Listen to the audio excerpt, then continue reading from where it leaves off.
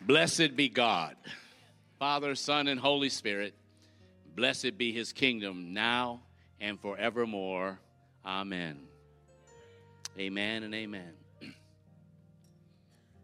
Blessed assurance, Jesus is mine. Oh, what a foretaste of glory divine, heir of salvation, purchase of God, born of his Spirit, washed in his blood. Sing it with me. This is my story. This is my song, praising my Savior all the day long. This is my story. This is my song, praising my Savior all the day long. Great is thy faithfulness. Great is thy faithfulness. Morning by morning, new mercies I see. All I have needed, thy hand has provided. Great is thy faithfulness, Lord, unto me. This is my story. This is my song, praising my Savior all the day long. This is my story. This is my song, praising my Savior. Praising my Savior, praising my Savior all the day long. I surrender all. I surrender all to thee, my blessed Savior. I surrender all. One more time with me. I surrender all. I surrender all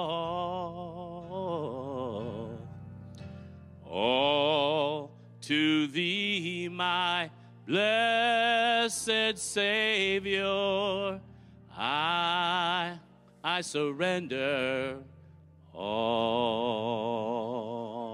Give the Lord a hand clap if you will. Hallelujah. Hallelujah. Hallelujah. Hallelujah. Hallelujah. Glory to God. Hallelujah. Come on, I'm just warming up here. Hallelujah. Hallelujah. Hallelujah. Glory, glory, glory, glory in the house. Glory in the house tonight. My soul love you, Lord. Glory in the house. I said glory. Glory, glory. Oh,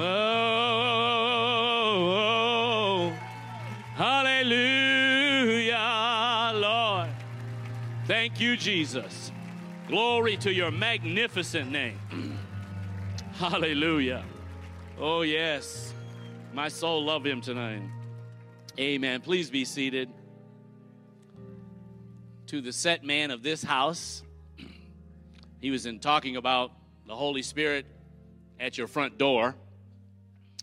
Well, I went in to use his bathroom back there.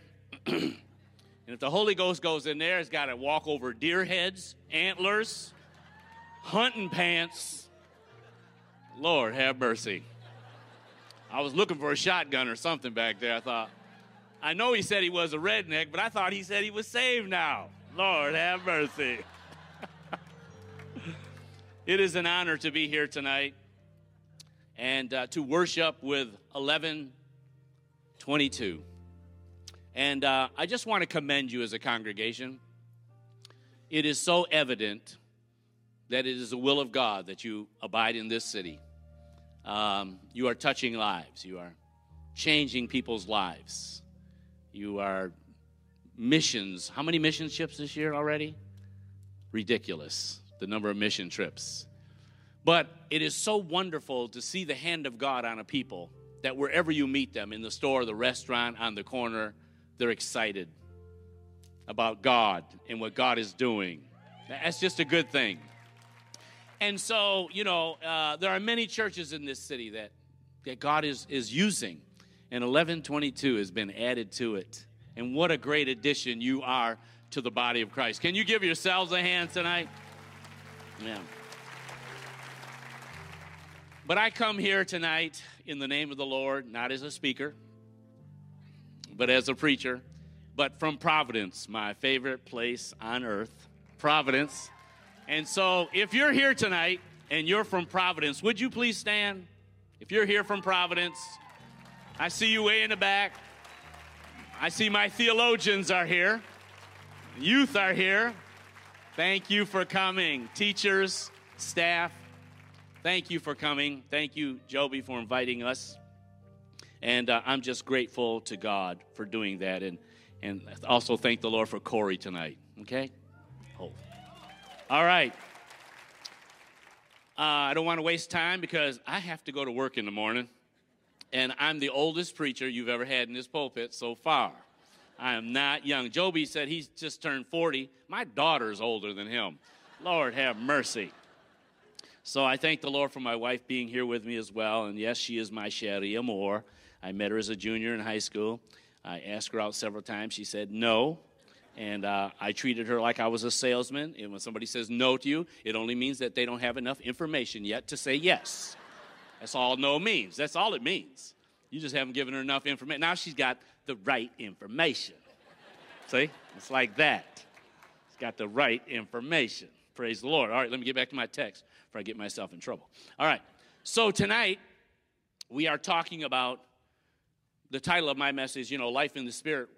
My title is God's Empowering Presence. And I hope that comes to mean a lot to you tonight. God's empowering presence. Just before I read the text, let's just back up one step and step back up onto the curve out of the intersection and say that I was raised in a Pentecostal church, the Black Church of God in Christ, the oldest Pentecostal church in America, the largest Pentecostal denomination in America. Assembly of God is the largest in the world. Church of God in Christ is the largest in the United States. And my mother was the church piano player, which meant I sang solos before the preacher got up, and I hated every moment of it because the little boys would sit out there and make faces at me. And then after church, we'd fight. I had my little suit on. We'd fight.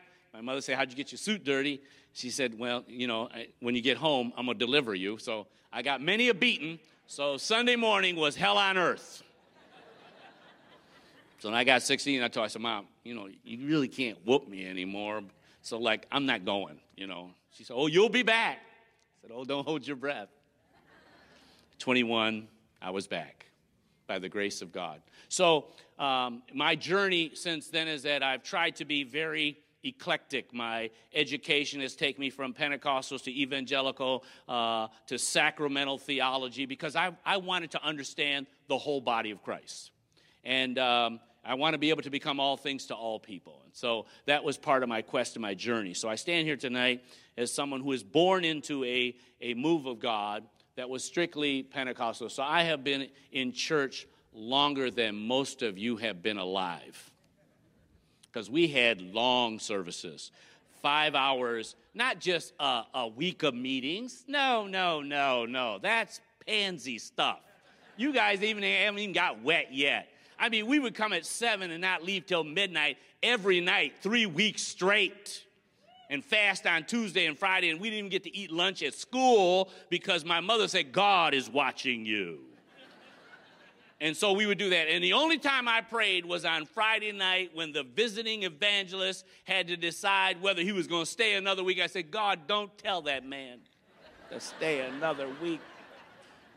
Don't do that. If he got a good offering, he was staying. Come on now. So anyhow, that's my background, and we've made a journey since then. So I want to speak to this text. I want this text to speak to us, and we're going to, I believe, the book of Ephesians, chapter 5, verse 15. It'll probably be up on the board there. Begin reading at verse 15. Would you stand just one more time, please, for the reading of God's word? My ordination is Episcopal. It's the Right Reverend Doctor. Get that right. Right Reverend, not the wrong Reverend, but the Right Reverend Doctor, all right? All right. So anyhow, Ephesians chapter 5, verse 15. Paul speaks, look carefully then how you walk, not as unwise, but as wise, making the best use of time, because the days are evil.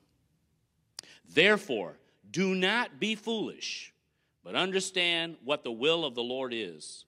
And do not get drunk with wine, for this is debauchery, but be filled with the Spirit, addressing one another in psalms and hymns and spiritual songs, singing and making melody to the Lord with your heart, giving thanks always for everything to God the Father in the name of our Lord Jesus Christ, submitting to one another out of reverence for Christ.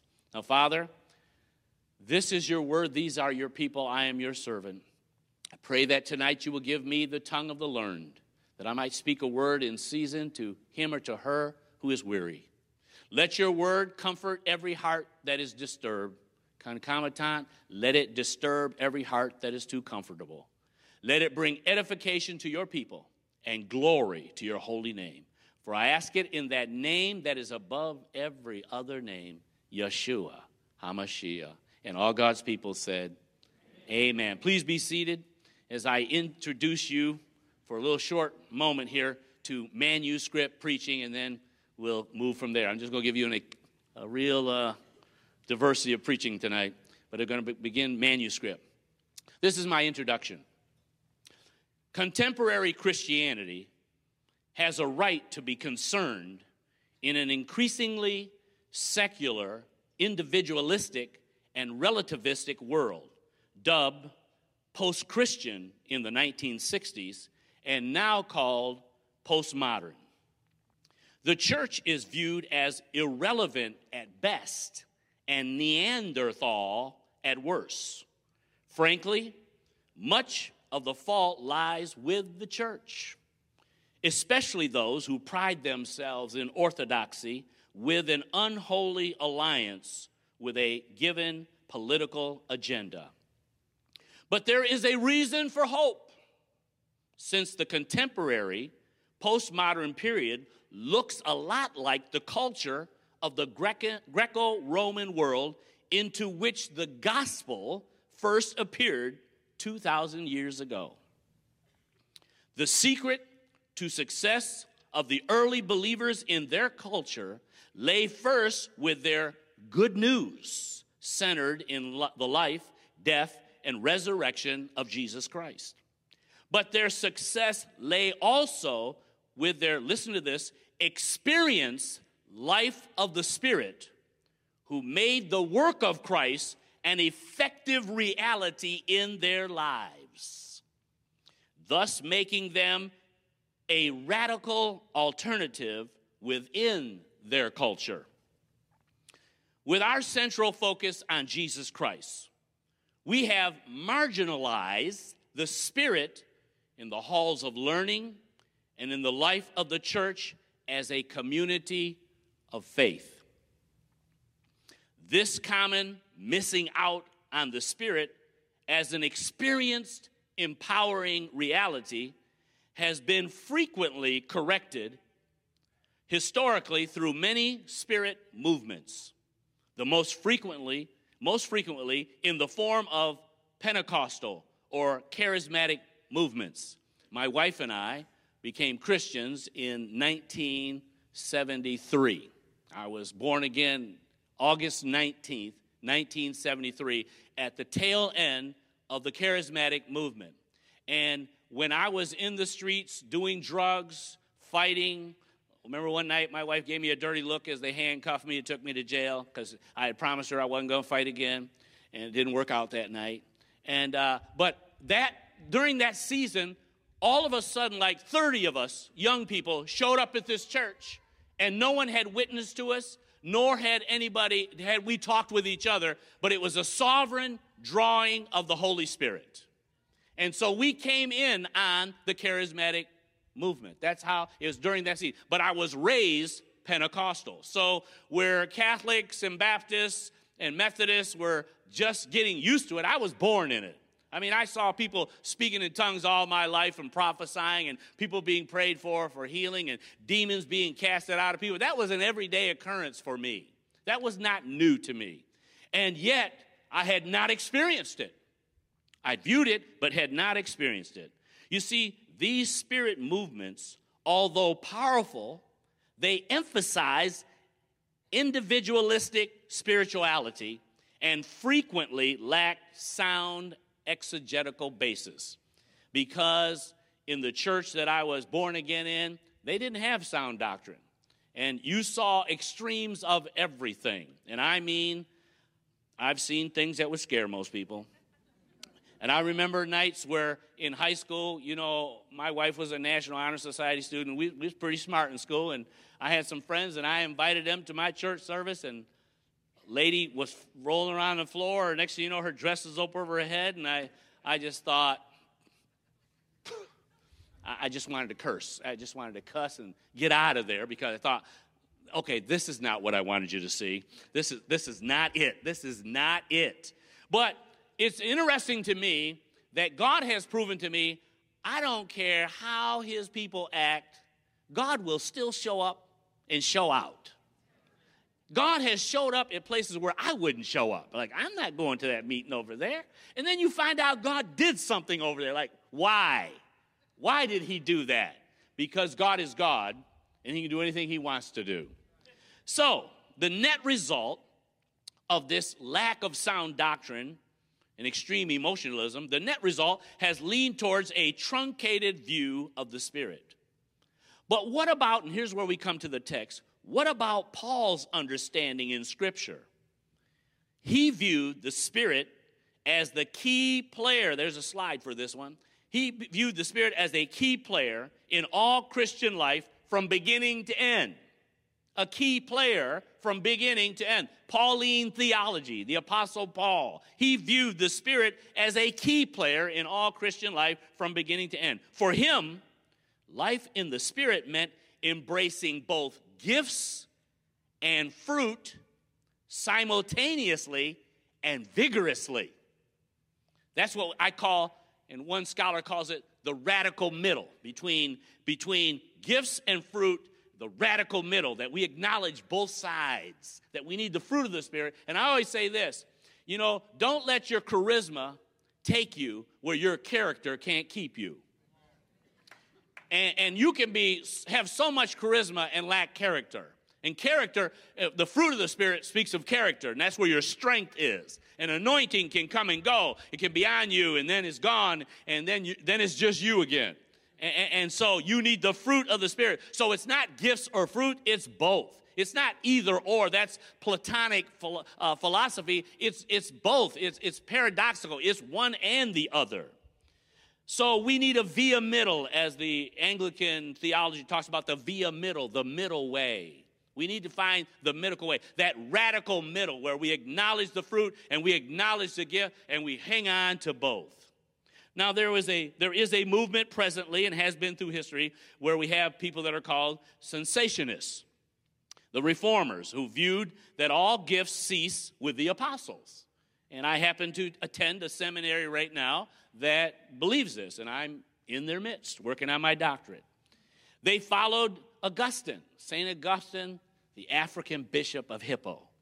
And he, in his early writings, was adamantly agreed that since the apostles, the gifts of the Spirit have left the church. There's no tongues, there's no miracles, there's no healing. That phase is gone. That was only here to introduce Christ and lay the foundation of the church, and now that the apostles are dead, those things have ceased. But the reformers used Augustine as their theological base. However, in the last 10 years of Augustine's life, he wrote what was called the Retractions, and then another book called The City of God. And what happened is one Easter morning in his service, a man got healed.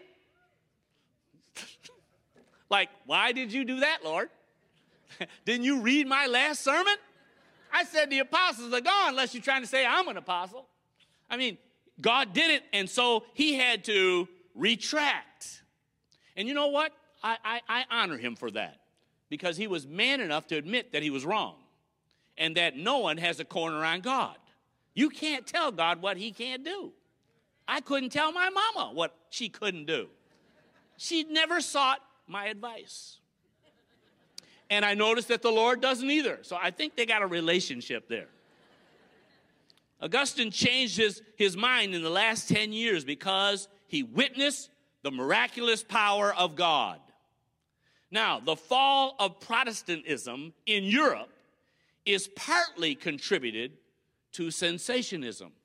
David Hume, the philosopher, told Europe, and he told the reformers, if you're saying that God does not move in power now in gifts and miracles and healings, then I argue he never did.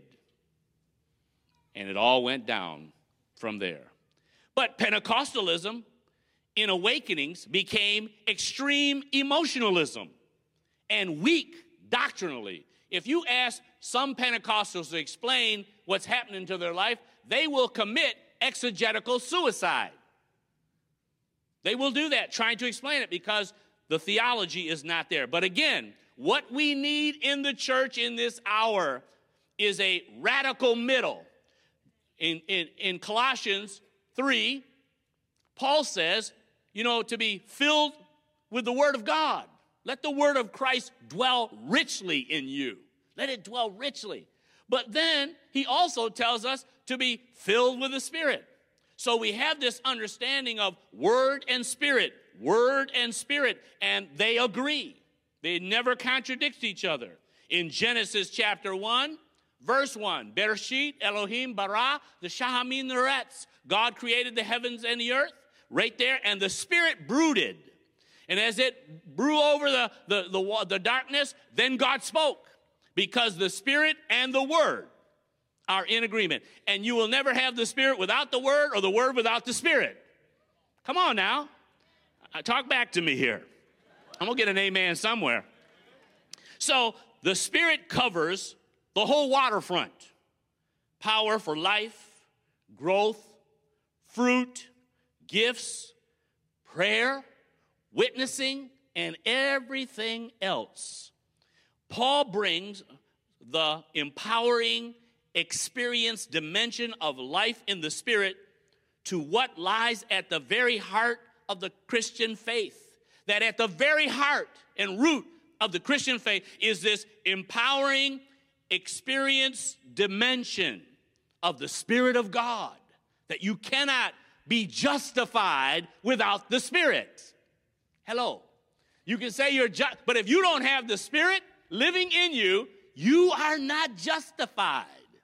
So you got to believe, but the Spirit has to come and dwell in you. And that's the greatest witness that you have been justified, is that the Spirit of God now lives in you. There is no way around that.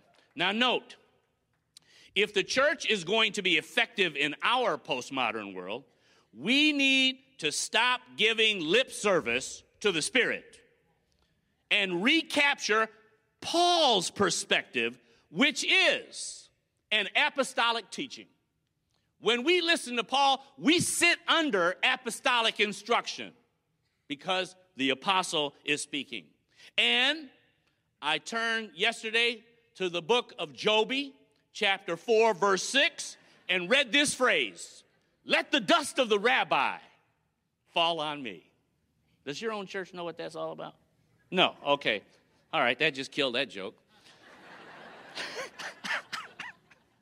But it was a practice in Jesus' day and the philosophers' days that students of the teacher would follow the teacher. He had a peripatetical kind of ministry. As they walked through the groves and down the street, they took advantage of real-life situations to teach. And the students would follow the teacher, and he would stir up dust. And literally, they walked close enough because their understanding is that the rabbi has the ability to make me like him. And so today, we need to understand as we follow the great rabbi, follow Christ, he has the ability to make us like him. So when I read Paul, who is my favorite, if I could have hung out with anybody in Scripture, it was Paul. But I say when I read Paul, let the dust of the rabbi fall on me. Let the same Spirit. And you see, when we have ordinations and people get ordained, the charisma, the charismata, all we're doing is you're being anointed to say what the church has always said. Not to come up with something new, but apostolic teaching down through the ages. Jesus taught the apostles taught on. You can read a book called The Apostolic Fathers, and one of them in there is Polycarp, who was a disciple of John the Beloved. And so here he is, a contemporary, and he writes as a student of John in the Apostolic Fathers, which is not a part of the canon of Scripture, but you can see that the influence of apostolic teaching on Polycarp. And this is important for us, that today we are linked. We have apostolic succession down through the generations through the teachings of Christ and his apostles. And so we're anointed in this hour to say the same things that have been said for 2,000 years. And it's the same Spirit by which we speak. Nothing has changed. Now, we changed a few things. I've never preached under a real lamp like this before. And we're in a Kmart. What? I'm sorry? Touchy, aren't we? Excuse me, Walmart. This is not a Kmart store. I am so sorry. Let me take that back. Yeah. Why do teenagers spend hours at night at Walmart? What is going on at Walmart that teenagers leave their house at 11 o'clock at night to meet another teenager at Walmart? All right, we'll talk about that, young people, later. Let me move on. I've got sidetracked here. So, if the church is going to be effective, we can't give lip service, but the Spirit, we must recapture Paul's perspective, which is apostolic teaching. Now, here is my central thesis, and this is a slide so you can see it. Central thesis, and I'm going to say this twice because this is the heart of the matter. The Spirit is the experienced, empowering return of God's personal presence in and among us, who enables us to live radically as an eschatological people in this present world while we wait the consummation. The word eschatological means last day people, last days. So let me say it again. The Spirit is here's the key word, experienced. We've got to experience the Spirit, not just talk about it, give lip service. We need to have an experience with the empowering return of God's personal presence. We know we are always in God's presence because he's ubiquitous. He's everywhere. But there is the manifest presence of God. There is the thing that separated Israel from every other pagan religion in their day is that they were the only one whose God literally showed up. His manifest presence came down and rested over the mercy seat. And a cloud went before him. And in that cloud, the theophanic glory cloud, the cloud that God lives in, Moses went into that cloud, stayed 40 days, no eat, no drink, come out, said a few things, went back in again. Well, the reason he could live like that in the cloud, because in the cloud was the bread of life himself. In the cloud was the water that never will leave you dry. So there is something to be said about the experience, manifest presence of Almighty God. And that's what we long for. When I was at that ball field without any theological understanding, I stood there that night and the presence of God came over me. And for all you anatomy and physiology students, we have what's called a parasympathetic nerve in the body. And all of a sudden the Spirit of God touched that spirit in me, and I knew God was present. I knew he was present. So the Spirit is an experienced, empowering return of God's personal presence in and among us, who enables us to live radically as eschatological. We are the people of the last days. I'm going to talk about that in a minute. We are the people of the last days. In this present world, we're not trying to escape this world. It's like in the neighborhood I grew up in. When you stepped out of the door in my neighborhood, you better man up. All punks were dealt with. Huh? You couldn't escape. You got to man up. We've got to man up in this world. And so we're not trying to escape this world. We've been empowered to engage this world for the glory of God while we wait for the consummation, because our Lord is coming again. He is coming again. All right, next slide. Let's talk briefly 4 descriptives of the Spirit. First of all, number 1, the Spirit is a person. And let's be very clear. He is a person. The Creed, the Nicene, the Apostles, the Athanasius Creed says, and we believe in the Spirit, the Lord, the giver of life, who with the Father and Son is both worshiped and glorified. He is the third person of the Godhead. And in classical fourfold exegetical procedure, that's the theological term there, you will find that anything that speaks of God, you find a fourfold exegetical procedure that proves God the Father is God, God the Son is God, and God the Holy Spirit is God, because they meet the fourfold criteria. All 3 persons, one God. This is called the consubstantiality of God, the co-inherent nature of God, the perichoresis of God, the hypostatic union of God. He is 3, yet he is 1. So we're talking about a person who in the book of Acts spoke and said, set apart for me, Paul, for the work that I have called him. The Holy Spirit spoke. He's not an impersonal force. He's got better communication than you and I have. He can speak for himself when he wants to. I would love it if the Lord, one time I was pastoring this mega church in Buffalo, and I said, I stood in the pulpit on a Sunday morning just messing around. I said, if I be a man of God, let thunder and lightning come right now. And it did. God is my witness. I said, so y'all better start listening to me. I ain't going to try that again, though. I ain't going to try that again. If you hit it the first time, leave it alone. Leave it alone. If you're not used to being a winner and you hit it the first time, you knock him out, get out of there. All right, let's move on. Number 2, the Spirit as eschatological fulfillment. What do we mean by that? And this is profoundly simple and simply profound. The eschatological moment, because in Joel chapter 2, which Peter quotes on the day of Pentecost, he said to explain the phenomenon of tongues, and everybody, all of a sudden, Jewish people having the dialect of all the people in the crowd, being able to speak to them, the wonders of God, the opus Dei, the work of God.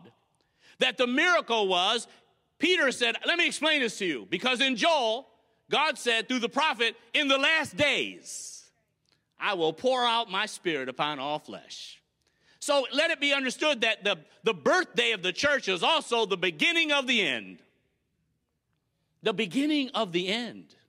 the day the Spirit of God came in and filled the apostles that day, Paul himself, being a theologian, understood that the criteria upon which he walked as an eschatological preacher was the resurrection of Jesus Christ and the outpouring of the Holy Spirit, a double confirmation to who God is and what God is doing. So, brothers and sisters, we are people of the last days, and we have an anointing for this time.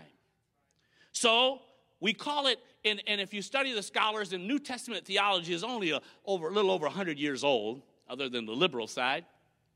But the reality is we have this theme in theology called the now, not yet theology. A now, not yet. Notice in 1 John 3, he says, "Beloved, now are you the sons of God." This is King James.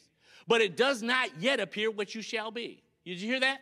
Now you are the sons of God, but it does not yet appear what you shall be. We are living in a now, not yet time. And let me explain that. Because life is paradoxical. Jesus made it clear that we live in a present evil age. This is a present evil age. We get that. But Hebrews 6:5 says, "We have tasted of the powers of the age to come." That the power of the age to come, the Holy Spirit, broke back in on this present age and filled the apostles, everyone in the upper room, and then it just began to spread through the world. And we live in an overlap of the age to come and this present evil age. We live in the overlap of those two ages.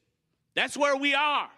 The conflict of the ages. That's where Charles Dickens' Tale of Two Cities, it's the best of times, it's the worst of times. Life at its best here for Christians is paradoxical.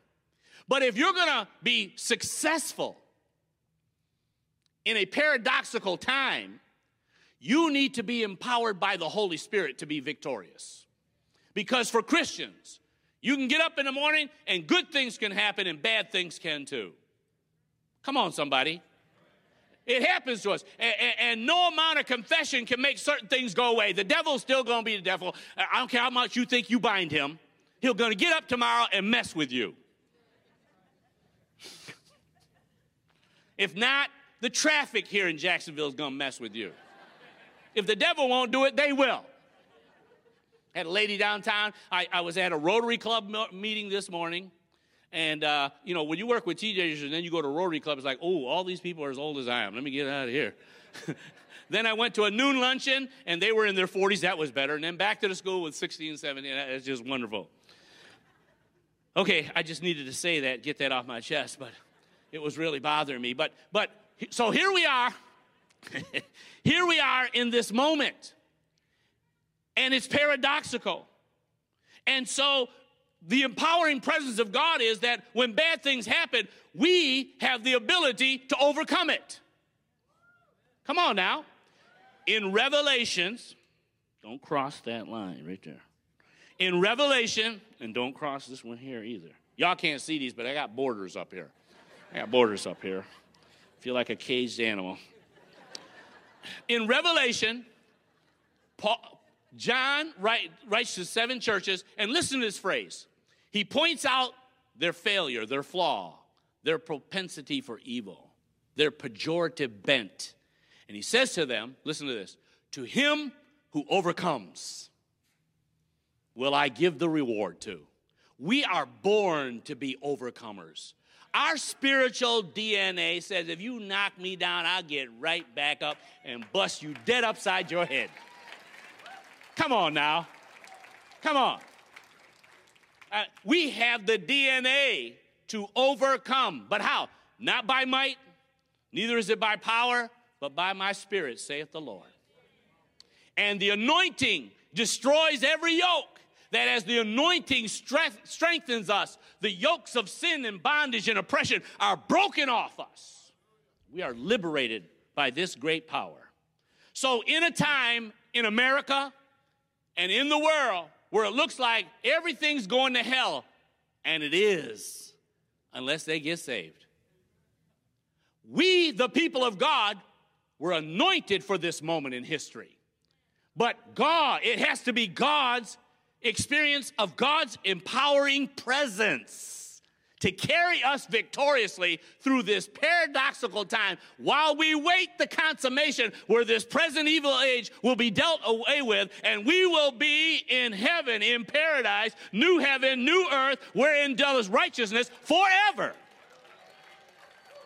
I mean, that's our hope. That's a Christian hope. So we can fight the good fight in the strength of God. David said, my soul shall make his boast in the Lord, and the humble shall hear thereof and be glad. We're not bragging and boasting about our own ability. We are bragging and boasting about the ability of our God. That's what it's all about. So, point 3 here is that the Spirit as evidence of the future. Well, how do we know there's a future? If you're evolutionists here today, you don't have a future. You're just a bunch of molecules, and you'll return to dirt like you started.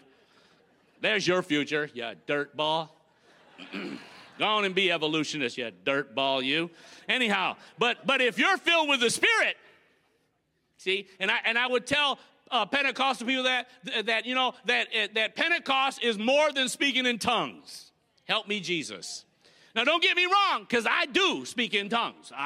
Me, Van Gayton, right here. I do. I have the gift of tongues. Every day I pray in tongues. I'm in my car. People look over at me. They think I'm singing. I am, but in the Spirit. But my point is this. The Spirit isn't given to the church just to speak in tongues. If that's all you get out of it, that's really trivial to the magnitude of why God is here by the Spirit. So, the Spirit, 3 metaphors. Number 1, it's a down payment. The presence of the Holy Spirit is a down payment that the best is yet to come. We just got to touch. I mean, God just touches us. We go, whoo, glory. I mean, we like that touch of God. Lord, touch that parasympathetic nerve again. Hey, thank you, Jesus. Lord, have mercy. Oh, yeah, we like that. You can get addicted to that. Come on now.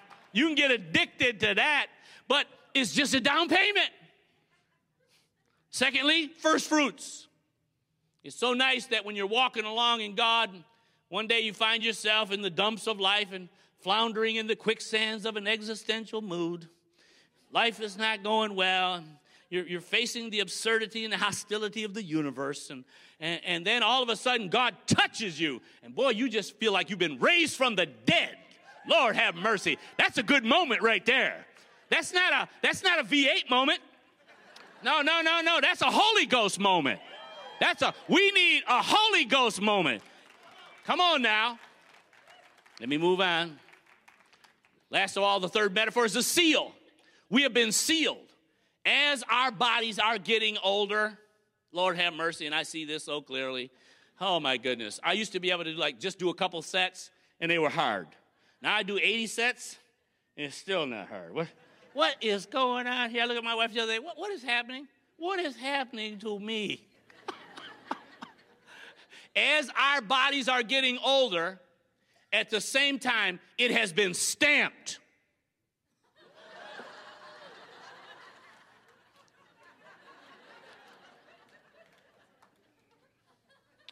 It has been stamped with eternity on it. There's an eternal stamp on this body that says it will go old and it will die. But it's been stamped, it's been sealed by the Holy Ghost. And just like Jesus offered himself up on the cross by the eternal Spirit, he was also resurrected from the dead by the Spirit of holiness. And that same Spirit that raised Jesus from the dead is going to raise us. He's going to raise us from the dead. Lord have mercy. So, we love him. But here we come to the moment where we moving towards the final point here as we jaywalk through this text. Be filled with the Spirit. Next slide. Be filled with the Spirit. There are 4 admonitions in Ephesians 4:17 through 5:21. Just give them to you briefly because only the last one counts tonight. He admonishes them, put off the old man, put on the new. Dehabituate, rehabituate. Some things we need to dehabituate. Get rid of that. That's a bad habit. Stop that. Blah, blah. But then we need to rehabituate. Put on this, put on that. Paul admonishes the church to do this. Secondly, don't wrong your neighbor. Thirdly, no filthiness. And brothers and sisters, there is so much filthiness going on in the world. I mean, filthiness on television. Peter Singer, and I want this boy, professor at Princeton, the leading bioethicist in the world, is going around advocating that we're all animals. And how dare we think we're better than the rest of the animals. This world-renowned professor. And he says, therefore, since we're animals, nothing wrong with you having sex with animals. Because we're all animals. And it's that arrogance that just came out of you just now when you said, ew. He would say, that's your arrogance. You need to humble yourself and realize you're no better than any other animal. There is filthiness in this world. The sex trafficking that's going on, things that one human being will do to another, is filthiness. Paul says in the church, no filthiness. And then the one we're after tonight, the fourth one, he says, exercise Christian wisdom. Now, he calls us to walk in wisdom. He tells us, walk in wisdom. Let's go back to the text here. Walk in wisdom. Why does he want us to walk in wisdom? Because he wants us to make use of the time, capitalize, maximize the opportunities in life that God will bring your way. And as Christians, he's not saying that they're not taking advantage of it, but he's saying, you're walking pretty good, but I want you to walk more accurately. Every time God comes, and by the process of sanctification, God is going to keep on empowering your walk with him so that your walk can become more accurate.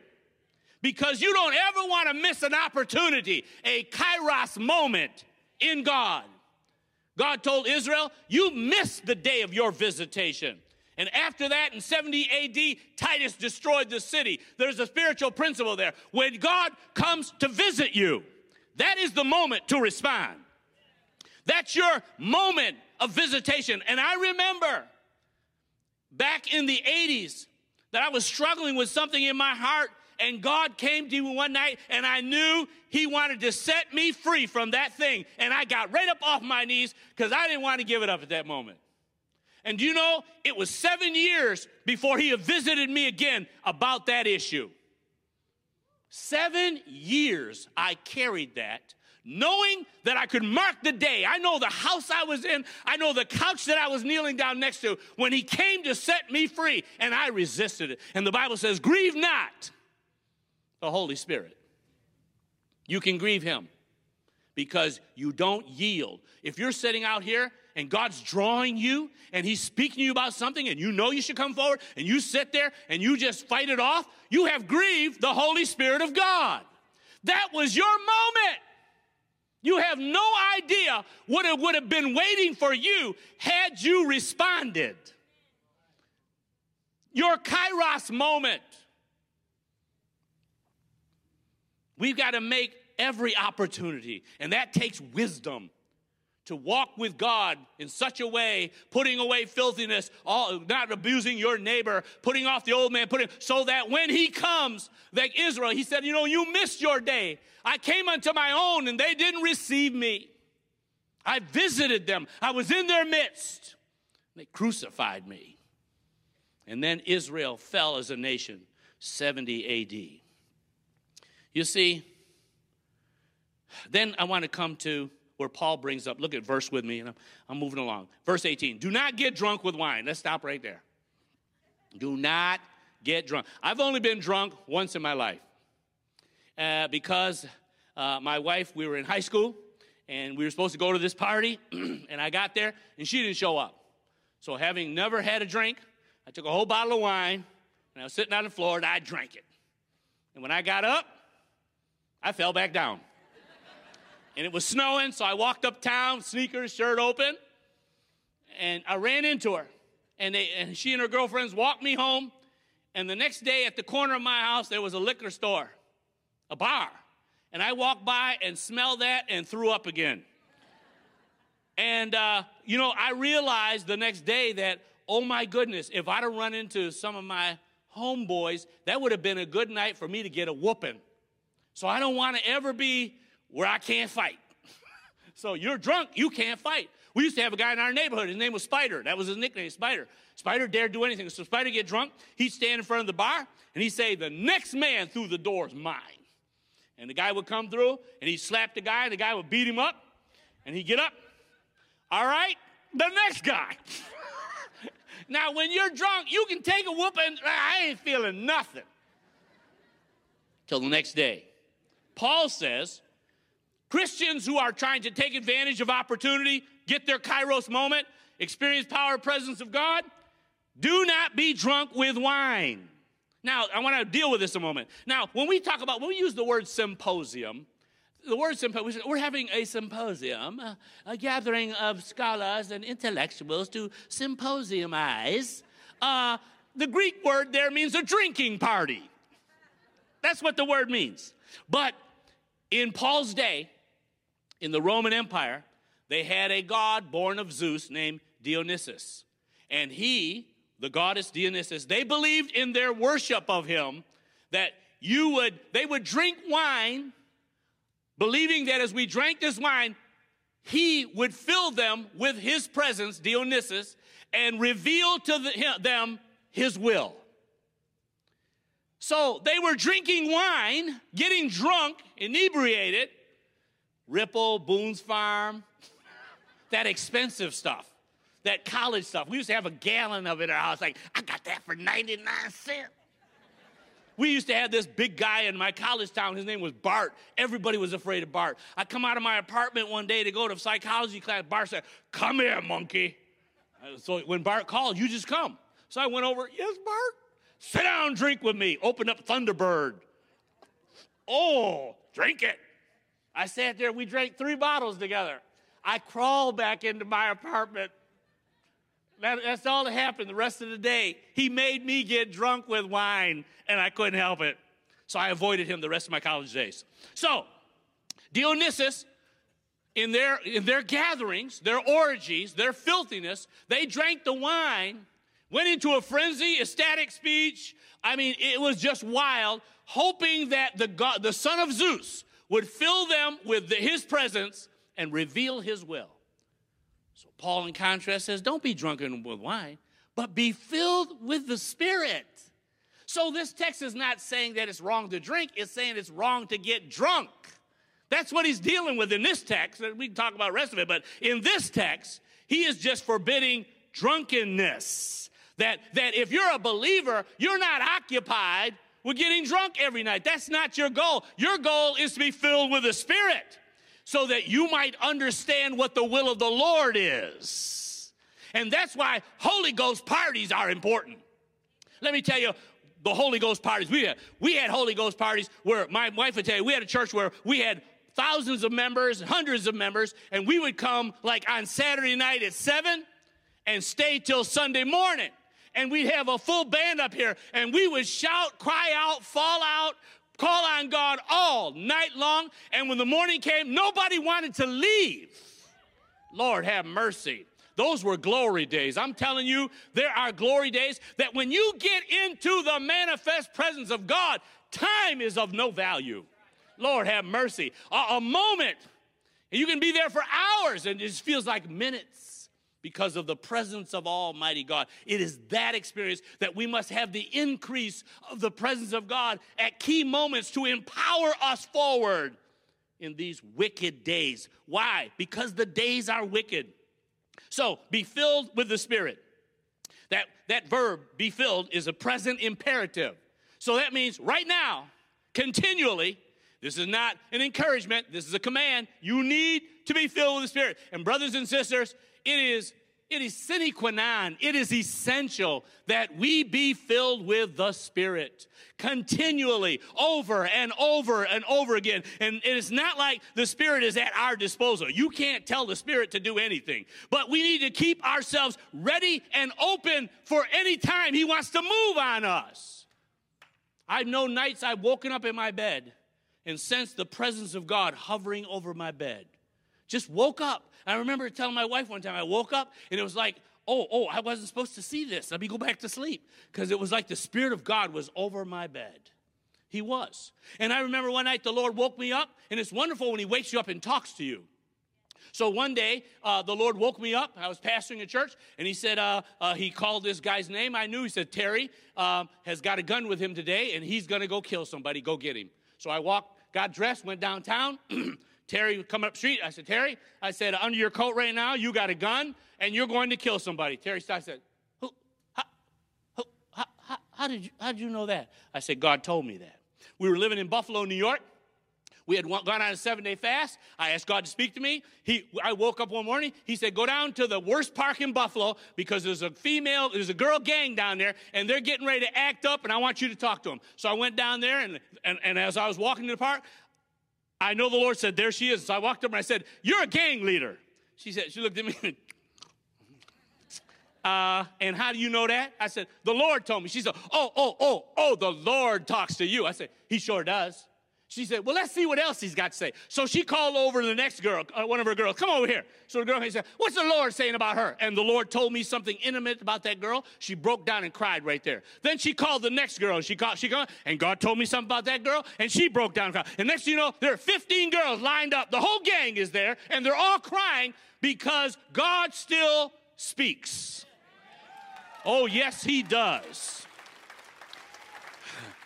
He still speaks. And I could go on for hours of the different times that God has spoken to me and the things that have happened. But we got to be open. You can't make it happen, but you're open to it if God wants to do it. And that's where sometimes Pentecostalism has gone too far, is that if it doesn't happen, then you start making it happen. You start hearing things God ain't saying. Come on now. That's a whole different story. But God is real. So let me close this text tonight. It is important for us that we keep open to God. Homer used to describe, so what does it mean to be filled with the Spirit? Did they say this is nights of saturation? Soaking, saturation. I've heard all those terms. Soaking, saturation. Well, listen to this. Homer used being filled with the Spirit to describe this soaking. He said to bull's hide is stretched by soaking in wine and fat. Homer's writings, he tells us that. Bull's hide is stretched by soaking in wine and fat. Now, when David says in Psalm 23, he anointeth my head with oil. The Hebrew word dashon means to remove the ashes of sacrifice and make fat, greasy, dripping with glory. I like that. That when God anoints us, he makes us fat, greasy, dripping with glory. It's like a good chicken. Lord have mercy. Just grease all over your mouth. Thank you. That's the royal bird. You know that. We don't slay lambs anymore. We eat chickens. You're not a preacher if you can't eat a chicken. So, sorry about that. That's one of the qualifications Paul put in Timothy. Be filled with the Spirit, saturated with his presence. And if you are, Paul says in the text, if you are, it will lead to joy. It will lead to thanksgiving. It will lead to singing and obedience. You see, the Lord, as I've laid down this teaching tonight, that it is a part of our emotions that we need to let free. That the gospel should inform the mind. It should challenge the will, and it should stir the emotions. And I want you to know that in this moment that we're living, this is like no other time. There's never going to be another time like there is tonight. And we must be people of the Spirit, because there's all kinds of spirits in the world today, but there's only one Holy Spirit, and there's only one holy people. So on the day of Pentecost, as they were filled with the Holy Ghost, something about these people made everybody else say they must be drunk. And there is a side to the Holy Ghost that if you allow the Lord to work deep in your heart, there's going to be a response that will cause you to have a state of ecstasy. You see, Philo, the Jewish philosopher, said that when Eli was looking at Hannah at Shiloh, and she was praying to her God, the Bible said he thought that she was drunk. But she said, I'm not drunk, but I'm calling on the name of my God. And Philo said, for those, the thought of in the Spirit being drunk are for those who are carried away by God. You see, there's a place in God where you can get carried away. For the Apostle John said in the book of Revelations that there came I was in the Spirit on the Lord's day, and I heard a voice saying, come up here. And he said, I got caught up into heaven, and I heard a voice speaking to me. And he said, as I stood there in the manifest presence of Almighty God, he said, I behold the Lamb of God, whose eyes were like a flaming fire, and his feet were like fine polished brass. His voice was like the sound of many waters. And I fell at his feet like a dead man. And Christ said, get up, for this is not your moment. Listen, there's a time to be slain in the presence of God. I'm not talking about something you make up. I'm talking about a real experience with God. That when you see the Lord like Isaiah did, he said, in the year that King Uzziah died, I saw the Lord. He was high and lifted up, and his train filled the temple. And the angels cried, holy, holy, holy is the Lord God Almighty. And the doorpost shook at the voice of the angels. And Isaiah said, woe is me, for I'm a man of unclean lips, and I dwell in the midst of an unclean people. Listen, tonight, God wants to empower us with his presence. He wants you to be shaken up by the Holy Ghost. You don't need to be drunk with wine, but be filled with the Holy Ghost. Somebody say yes. Say yes. God wants to fill you with the Holy Ghost. In Acts chapter 8, the man of God said, Jesus said to them, when you wait here in Jerusalem, that you might be endued with power from on high. Listen, we need the power of Almighty God tonight. We need God to do what he cannot do for ourselves. We need God to light us up in the Holy Ghost. We need God to reach down into our frail beings and bring us up to the high places. There is a high place in God that you can only go to by the Spirit. Somebody say yes. You shall receive power when the Holy Ghost has come upon you. We need power tonight. Power to act right. You need power to talk right. You need power to walk right. You need power to pray right. You need power to think right. You need power to rock right. You need power to raise the dead. Power to heal the sick. Power to jump up and down and say yes. God is a good God. You shall receive power. Power from God to live as you ought to live, to walk as you ought to walk. I don't know about you, but this is our moment. This is our time. We need to get down on our knees and wait right there. On the day of Pentecost, some got up and left, but others stayed and waited. And they waited until the Holy Ghost fell on them. Listen, you don't have to go to Jerusalem. You can come right here to 1122 and get on your knees and stay right there till the Holy Ghost comes from on high. You're going to have to hear the rushing wind and hear the cloven tongue. But we need power to live for God. We need power to do the will of God. Somebody say yes. Say yes. Come on, give him praise. Shout to God. We need power. We need power. We need power. Send your power. Send your power, Lord. Send your power, Lord. Send your power, Lord. Send your power, Lord.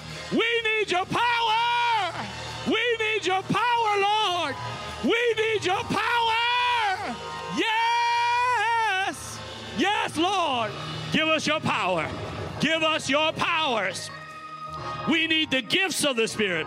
We need to speak in tongues. We need prophecy. We need discerning of spirits. We need working of miracles. All of it's possible in God. And all you got to do is go somewhere outside of the United States and you will see it everywhere else because we're so smart up here. Come on, give him praise. Come on, give him praise. Hallelujah. Hallelujah. Come on, hallelujah, hallelujah, hallelujah. My soul said yes. My soul said yes. Hallelujah. Thank you, Jesus. God's empowering presence is what we need. We had a grandmother in our church, and she would get up some nights in our service, and it just was flat. It just wasn't going anywhere that Sunday. And Mother Walker, who lived on her knees, she would get up and just start walking the aisles. Thank God for Jesus. Thank God for Jesus. Thank God for Jesus. Thank God for Jesus. Oh, oh, oh, oh, oh, oh, oh. And I hear that, and tears would come to people's eyes. She just moaned, oh, Lord, oh, Lord, oh, oh, oh, Lord. And I'll tell you, things would change. The presence of God would come into that building. And next you know, the saints are just lifting their hands. And hours would go by. Hours would go by, and no one wanted to leave because of the glory of God. When Solomon built his temple and the glory came, they couldn't stand to minister by reason of the glory. You can't make that happen, but we can be ready for it to happen. And let God be God. Can you clap your hands and thank him tonight? Father, in these next few moments, I pray that no one here will grieve the Holy Spirit of God, but everybody here will walk with wisdom and take advantage of the opportunity to walk more accurately in God. And I pray for a release of the gifts of God in this house, a release of every gift, because when the Holy Spirit is present, there is diversity of gifts. That's how we know your presence. But I pray also, Lord, that your Spirit would saturate, stretch, let it be soaked in wine and fat. Remove the ashes of sacrifice tonight and make us fat, greasy, dripping with glory. I pray this in the name of the Father, the Son, and the Holy Spirit. Amen.